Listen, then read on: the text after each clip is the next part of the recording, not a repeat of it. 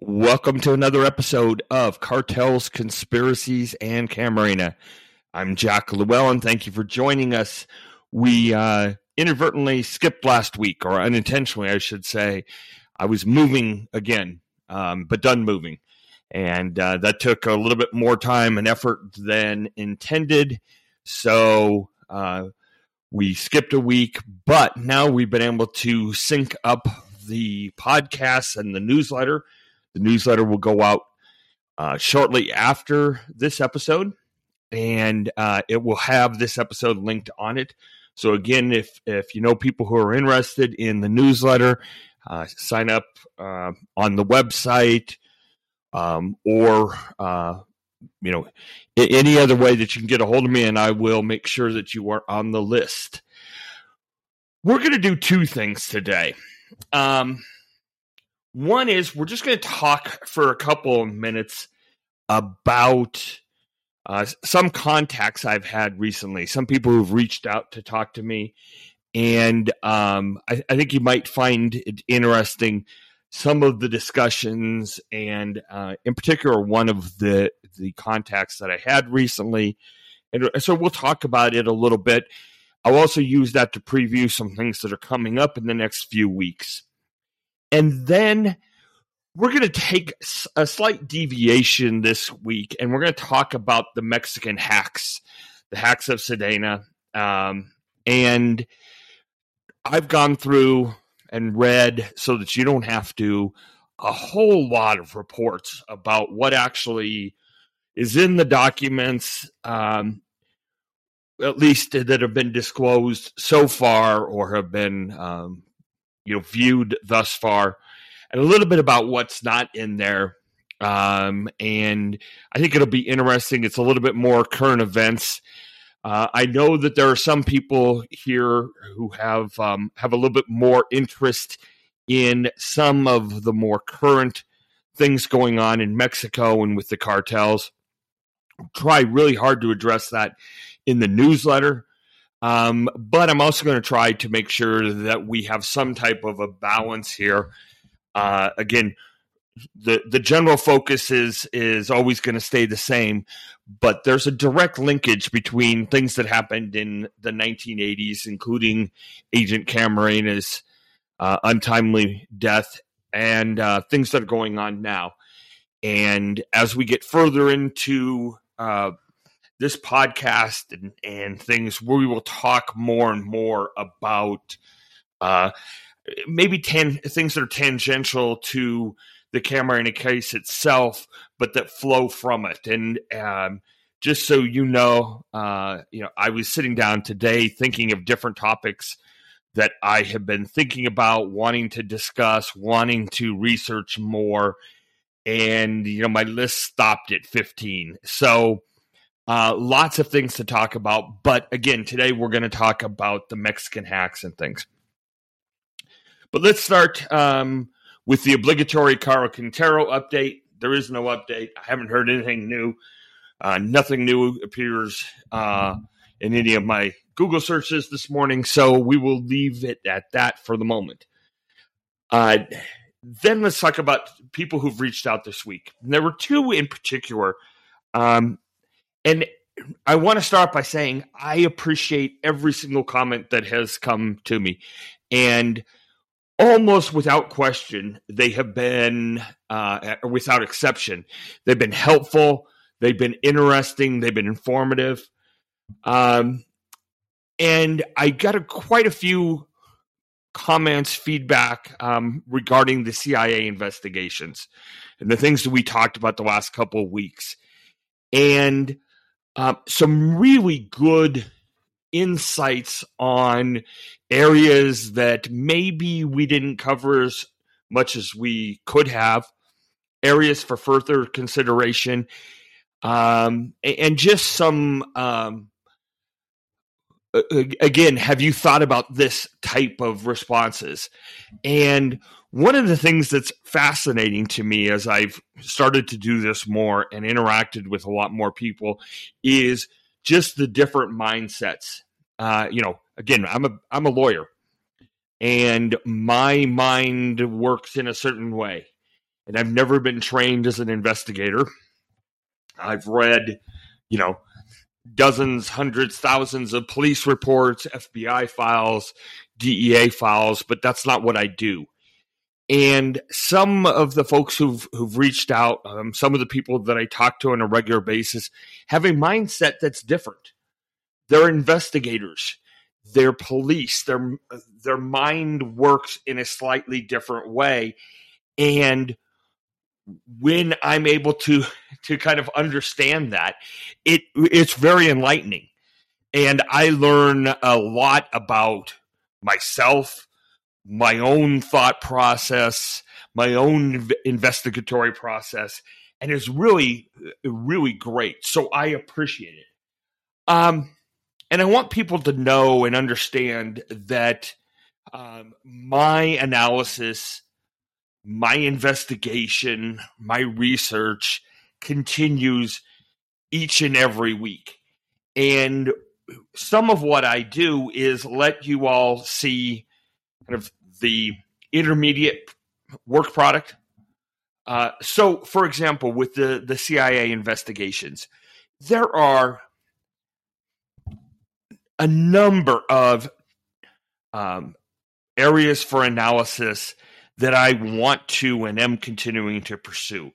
Everything from trying to understand better and learn more about the interrogation recordings and the transcripts and how that process worked and what it tells us about the people who were involved in the interrogation.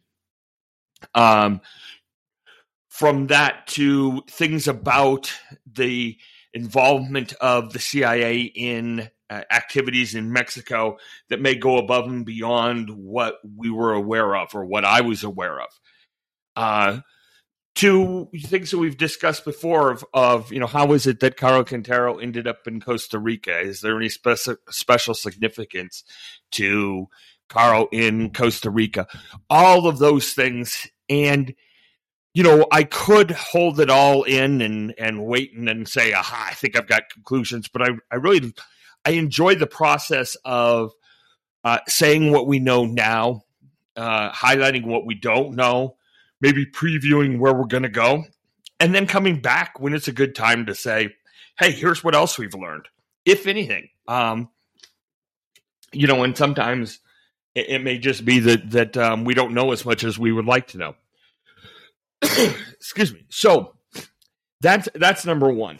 Number two was interesting. So a few weeks ago, a gentleman by the name of John Massaria gave me a call. At first, he sent me an email in response to a news podcast. Anyways, he sent me an email or a text. I responded back. We had a phone call. John Massaria is a documentarian, and he produced and put together a documentary that I frankly had not seen called Rogue Narc. Sounds kind of familiar, doesn't it? Well, it's, again, the story of Hector Breas and the witnesses. And it's very similar in tone from what I've been able to see to The Last Narc. So Mr. Massaria gave me a call. He and I had or I should say, he reached out to me. I called him, if we're going to be accurate. We had a friendly but somewhat contentious discussion. Mr. Massaria is a true believer in Agent Breas and the witnesses. We disagreed on a few points and agreed to disagree and concluded our conversation. A week or so after that, I get a call from Mr. Massaria who said he had Hector Breas on the phone and wanted to know if I would be willing to talk to Hector. And I said, of course I would. So Agent Breas got on the phone, and we had about an 80-minute phone call. I won't call it a conversation because, by and large, Mr. Breas talked and I listened, interjected on a few occasions. It was not, I wouldn't call it hostile. It wasn't super friendly, but it wasn't really hostile. But in short, Agent Breas thought that I was naive and trusting people I shouldn't trust, resented if he had been called a liar by me or others. And he gave me a certain set of facts that he thought I should look into, be made aware of, and asked that I do that with an open mind, which I agreed to do. I'm not going to go into great detail at the moment about the things that Agent Breas brought up, because I'm going to save that for a special episode in the future, 2 or 3 weeks hence.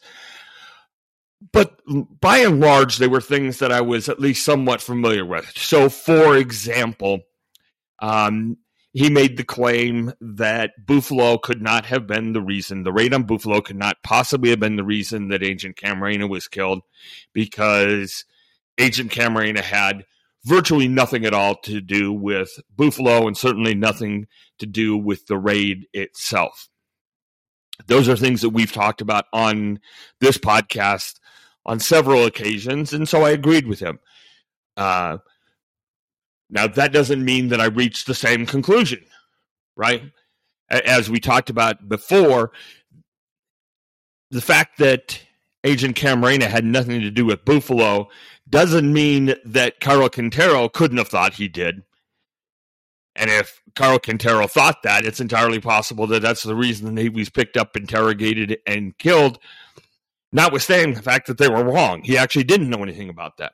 So, again, it was an interesting conversation, and we agreed to leave it open, the possibility of talking again and potentially him coming on to this podcast. And I bring this up because, again, I want you all to know kind of how things are proceeding. And I thought it was important. I thought it was important that we made this contact. Things that we're saying here are having some effect. We're reaching people. And the thing I've always said is my only goal is to find the truth. And I will continue to keep as open a mind as I possibly can as we go forward. And if there's facts, if there's evidence that proves something, I'm happy to go with that. As we've talked about, and as I've insisted, I don't think that the reliance on Godoy and Lopez is well-founded. I don't think that the reliance on witness statements decades later that aren't supported by contemporaneous evidence is well-reasoned. But I am happy to keep an open mind and to have further discussion and to have further dialogue. And as I say, we're going to have an opportunity to discuss his specific allegations, and the allegations are probably the wrong word, to discuss exactly what he said to me, the issues that he raised primarily, and we'll do that in a longer form when we've had a little bit more time to digest it and to to prepare a discussion about it. Okay, so that's where we're at this week. I have to tell you, all of those contacts were exciting. They were interesting, and it's why I continue to do this. And I really, I was having a conversation at dinner last night. I really love this, and it's significant to me, and it becomes even more so when I realize, that people are listening, and that people care one way or another. good, bad, or indifferent, So, what about the Mexican hacks? All right. Excuse me, getting over another cold. Here's what we want to talk about today. We know that a hacking group hacked into the Mexican intelligence gathering centers, all of which belong to the Mexican Secretariat of National Defense, SEDENA. And we also know that about 4 million documents in total were released. By the way, the hacking group calls itself Guacamaya. Okay. And so 4 million documents, all from SEDENA, really, really opened up the curtains on Mexico's intelligence apparatus and operations. What I found particularly interesting is the headlines. And, Mexico, as here as in other places, headlines are generally written to attract readers, to attract clicks, and headlines may not always accurately reflect the content of the article, or in this case, the documents that were released. And what we've seen is pretty salacious allegations or assertions in headlines. Mexican government's close connections to the cartels, those sorts of things. Questions about Mexico's commitment to the war on drugs, et cetera, et cetera. So again, I've spent a few days going through as many of the reports as I could find, and I want to tell you kind of what was revealed. Take a look at kind of what the implications are, why they matter. And then at the end, we're going to talk specifically about the relationships with the cartels, because I think it's a little bit different than or more nuanced than what you might be seeing in the headlines on your local news site. So again, the data, about 4 million documents. The years, and this is where it's interesting, I think, is it was 2016 to 2022 of those documents. So that's recent stuff, which is nice, because it is pertinent and it does relate to things that we're talking about today. In total, there are about 6 terabytes of information, and those included documents themselves, data, intelligence reports, photos, videos, text, conversations, emails, of course, graphs, charts, all kinds of things. So it was a huge data dump, and I can't tell you to what extent it's been fully reviewed as of the present time. But we do have a number of reports of things that were in there. So I think it's safe to say that it's been reviewed in some detail, but I find it hard to believe that it's been completely reviewed in full detail. So now, what does it matter? Why do we care? Well, there's a couple of things. One article I read, and I'm just going to read this to you because I think it's well done.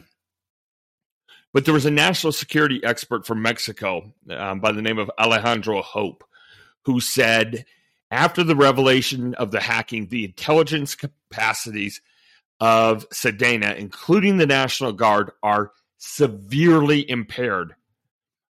For one thing, their information gathering methods have been exposed, essentially throwing away several $1 million of technology investment. Likewise, the relationship with any informant that military intelligence has is seriously damaged, even if those names are not among the stolen information, because the informants don't know whether it is or is not. Similarly, the exchange of information with foreign agencies will be difficult due to well-founded fears that Sedena's systems are not secure. Okay?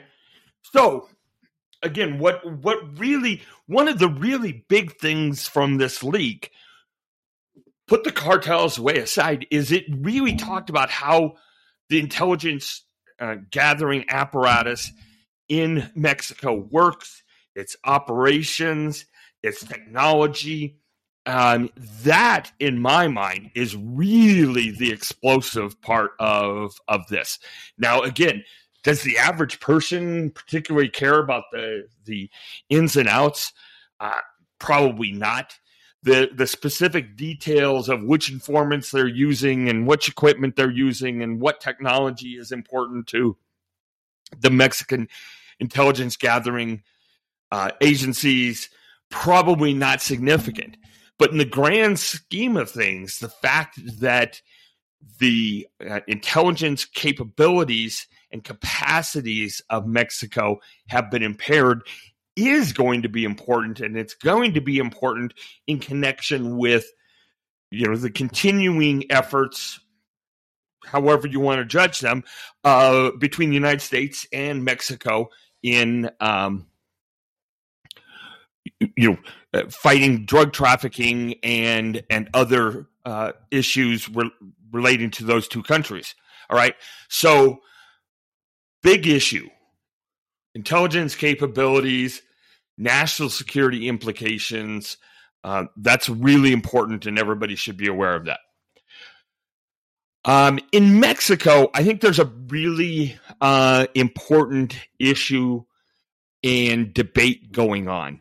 And that's the degree to which the national defense, the Mexican military, is involved in politics, is involved in private matters, is involved in local communities. And we've seen the administration go from kind of saying, hey, we want to take the military off the streets, to really saying, you know what, the military is going to be there and going to be there for an awful long time. And people in Mexico are going to have a question of how much are they willing to live with? How much of a presence do they want the National Guard and others in the military to have on their local streets? And one of the things that this hack and the documents that have been revealed has exposed is kind of the underbelly of the military, and that's going to have an effect on public perception of the military. So, Luis Rubio, who was the chairman of Mexico Evalua, a think tank based in Mexico City, said he thinks the leaks, quote, exhibit an army with little sophistication in general, very basic in its approaches, little knowledge of the world in which they live, and less of the rest of the planet. Military officials are very concerned and sensitive to any external criticism. Specifically, they retain the very sovereignist vision that the Americans are a danger, a threat to Mexico's natural resources, especially oil. He goes on, the three lessons I take away from the Guacamaya leaks are the Army's inability to understand and relate to society in general, their displeasure with the responsibilities that have been assigned to them, but that, as a structure that answers to the boss, they discipline themselves, and perhaps the most important thing is that their loyalty is to the president, not the state or the Constitution. That's pretty important, isn't it? I mean, that's if you were in Mexico, or if you had family in Mexico, if you had friends in Mexico, at a time when the government, we talked a couple weeks ago, that the ability of the government or of the military to be involved in civilian affairs has been extended through 2028.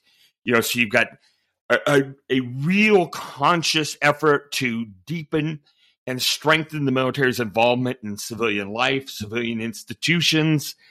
While that's going on, you see thousands, hundreds of thousands, maybe millions of documents that indicate that the military, isn't very good.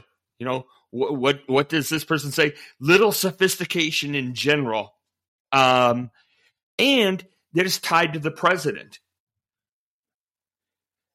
One of the things that I think pre-Mexico was trying to do is to get away from a state institutionalized military. You know, they had the federal police force, and then that got replaced with the National Guard that's now being somewhat subsumed with the military. And that should be an issue for concern for people. I think it should be a concern for the United States as well, because, again, it reflects an antagonistic approach that the military has to the United States, and the depth of that has to affect all bilateral negotiations with respect to cartels, drug trafficking, and similar topics. Another thing that was really interesting in these reports, or the documents that were released, was the degree to which the Mexican government and the Mexican military in particular has been spying on journalists and activists. It becomes perfectly clear that elements in the Mexican government in Sedena have used a spyware that is produced by Israel's NSO group. And that happened at least through 2021. And it happened from these documents. And again, this isn't hypothesis. Based on the documents, it appears clear that the government swore, AMLO's government swore up and down, made statements all over the place that it wasn't using that software, it wasn't spying on journalists, it wasn't spying on activists, all the while it in fact was doing so. Two of the journalists who in particular had been spied upon were journalists who had written on issues of official corruption. And then there were also prominent human rights defenders who were actively spied upon. And again, to the extent that you believe in a free press, to the extent that you believe in a separation between government and the press, to the extent you believe in the rights of individuals to protest, to expose official corruption, to advocate for human rights, this should be a concern. And I think it's a concern in Mexico. You know, we've talked a lot about, the murder of Manuel Buendia in 1984, the fact that there were other murders around that time. So the antagonistic relationship between the Mexican government and the press is well known, well founded, and any thought that had dissipated is a little bit contradicted by, if not totally contradicted, by these documents. Okay, let's talk about the relationship between the Mexican military and the cartels. And I want to make one thing very clear. Nothing I have seen is kind of that proverbial smoking gun that says, AMLO and El Mencho are buddies and they've been working together, or anything of that magnitude. There's a lot of bits and pieces of a relationship between people in the Department of Defense, or the Defense Secretariat, and cartel members And I'm going to talk at the end here that one of the bigger concerns is not necessarily that direct relationship that can be shown by documents, shown by communications, but maybe a relationship that can be inferred in different ways. So again, I'll get to that last part in a second. All right, so what do we know for sure? We know that various state police, National Guard, military folks have had some relationship with cartels up until at least through a period of time in 2022. That's no surprise to anyone, right? It was that way in 1984 and 1985 when Kiki Camarena and Jaime Kirkendall were in Guadalajara. It's the same thing today. And it's been the same way ever since then, in that intervening period, sometimes more, sometimes less. So the fact that there's some symbiotic relationship, some involvement really shouldn't come as a surprise to anybody. But what has been interesting, I think, from these is the degree of internal suspicion and the degree of involvement of important people within the government and the military with the cartels. So what are some of the things that we've seen? Well, one of the things that we found is that we found out a little bit about how the Mexican security forces are locating cartel members. Now, we talked earlier, that if folks know how the intelligence apparatus works, that makes their job harder. Well, one of the things that we found out is that the Mexican security forces were really good at tapping mobile devices and texts and emails too. And by doing that, we're able to make some surprise raids on traffickers, make some good arrests. Now, the degree to which they have been interacting with the DEA or other elements of the U.S. government in those operations, not abundantly clear from the documents. But for example, in August 9th of 2021, the Army raided a ranch and was able to crash a high-level meeting between traffickers.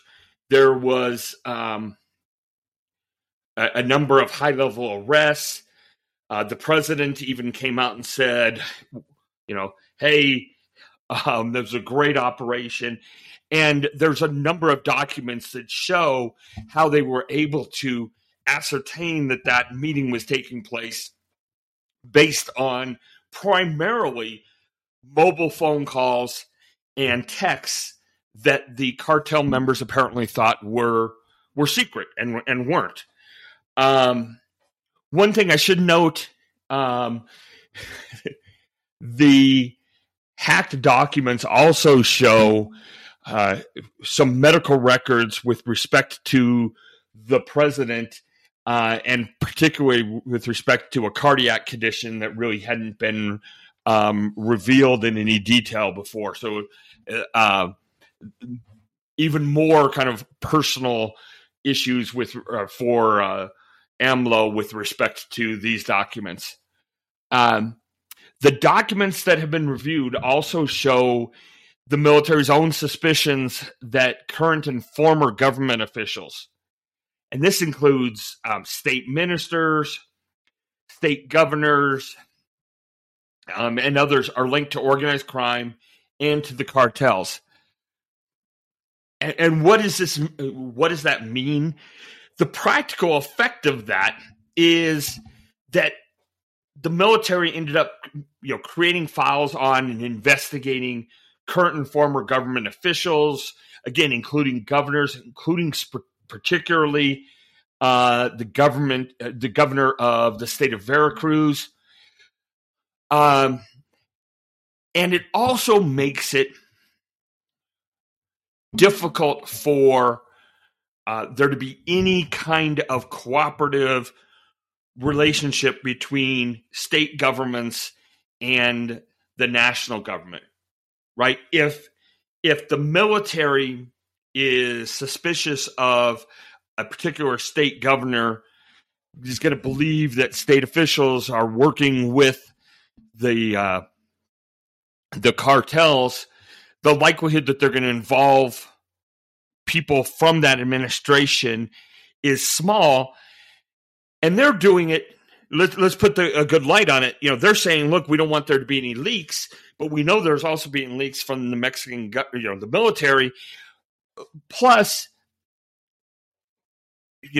there may well be people in that state government that are in a position to know. And the lack of cooperation has to have some effect, and not a positive effect, but it has to have some effect on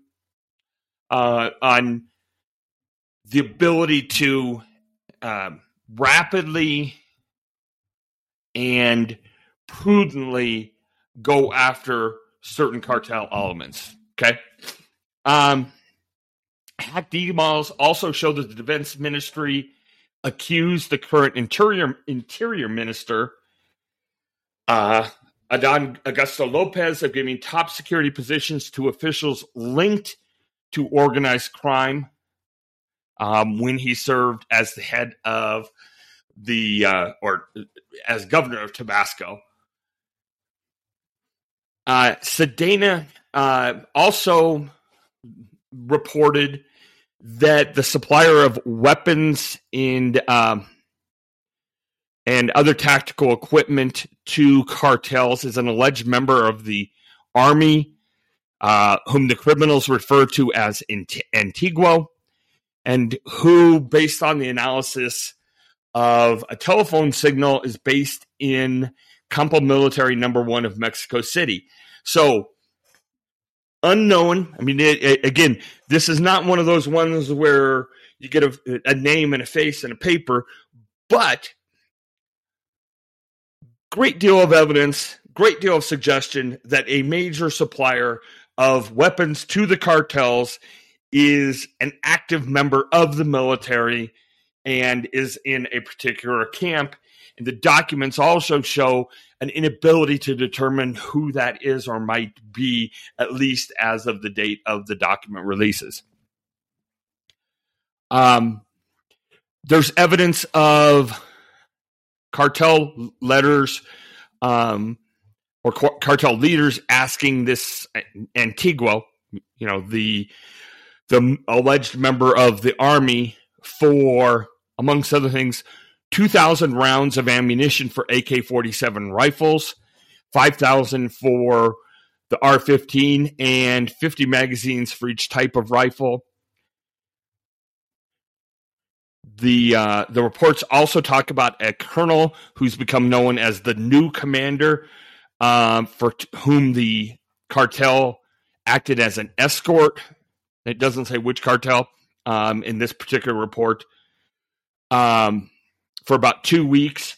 Interestingly, the report described him as a man with a love of drinks and smoking and someone who is into everything, whatever that means. Now, here's something that I found interesting. If you want to talk specifically about the cartels, the documents indicate that at one time, the government decided they were going to focus most of their attention on one cartel group, and they really went after Los Zetas. The idea was initially that Los Zetas was more involved with corporations. They were more impactful on business folks, less on kind of the common person, and that was then affecting the interests of others in the government. So they really made a concerted effort to go after Los Zetas. What's really unclear, as best I can tell, though, is what effect that had. I mean, we know that the Zetas lost a great deal of influence. We know that they became fractionalized. What I don't think the documents show, or at least I haven't seen, is any real causal connection. And, as I love to say, as I just told a friend a few minutes ago, correlation doesn't equal causation. So the degree to which they're involved is a little bit unknown. It also appears that following kind of the downfall of Los Zetas, the government turned its attention to the CJNG. And a couple things really, really stood out. Number one is they had some org charts that purported to show the various levels of command in the CJNG, including regional heads. And it was very, very detailed. It had pictures of most of them, and makes you scratch your head and wonder a little bit about why there haven't been more efforts to directly take on the CJNG than a layperson would think the documents and the intelligence indicates would be possible. Also fascinating, they had some pictures of El Mencho that are that heretofore had not been seen by the public. He doesn't have his mustache. He's definitely thinner, and it goes along with reports that have been received of varying credibility, but reports that his health continues to be a subject of concern, that he's continuing to have dialysis on a regular basis. It's also said that he is hiding out in the mountains between Jalisco and Colima. Again, his ability to stay under the radar and things has been really incredible. The reports show that there have been a couple of times when they thought they were close to getting him and didn't. At least one of those apparently was because he had notice of it. The quintessential raid that shows up and the coffee pot is hot, but everybody's gone. But by and large, it also shows, I think, and a couple of the summaries of this, and again, I'm relying primarily on journalistic summaries as opposed to the documents themselves. Excuse me, but they show an effort to gather a large amount of information about the CJNG, the Sinaloa cartel as well in particular, but little in the way of a clear policy on how to deal with the cartels, and little on an aggressive strategy of how do we combat the cartels. And that's led to some speculation of the relationship between the cartels and the military, and a suggestion that, almost a détente exists where it is better for both of them that they coexist and not engage in a strenuous battle, because that ends up being bad for both of them, both the military and the cartels. The bottom line, as I said at the beginning, is the idea that the documents, conclusively demonstrate this chummy relationship between the cartels and the military isn't accurate, because the documents show a number of raids, a number of actions against the cartels. But what it does show, I think, in fairness, is that there are elements of the military who are directly involved with the cartels and probably are supplying arms and intelligence to the cartels. And I think it shows an interest in small raids, an interest in persistent raids, an interest in showing up at places, for example, when there were the riots in some of the border towns a month or two ago, having the National Guard show up and have a presence. That's one thing, but really going after the cartels and the internal structure of the cartels may be something that the government still isn't willing to do and hasn't done. Okay, I hope that was at least somewhat interesting and informative. Next week, we will go back and we're going to talk about a couple of curious things with respect to the Camarena case that I want to raise and discuss. And then the week after that is going to be a special episode. Got some interesting things to discuss with you. So that'll be what's coming forward. Again, the newsletter goes out today. And as I said in our last episode, check out the new website. Very, very, very happy about it. Love the documents. We're starting the effort to add text, or how do I say this, to index and provide comments on the documents in the website so that they're easier to find and locate and things. But there is a huge collection of documents. And the reason that I did that, remember, is every single time I tell you, every time in my book, I say there's a DEA 6 that says, there's a DEA 6 that says. And, one of the things, I'm going to go back to Hector Breas for a moment. At one point, we had a disagreement about who testified at what trial, and I was able to go back. I have the documents from the court reporter. Here's who testified, here's who was on the witness lists, and here's who testified and the dates they testified on.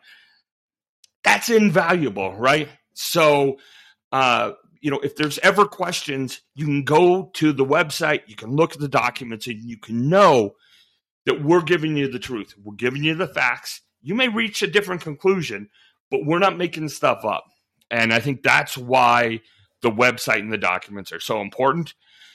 All right. Thanks for listening in. Again, next week we'll go back more to the Camarena case. And until then, have a good week and stay safe and healthy.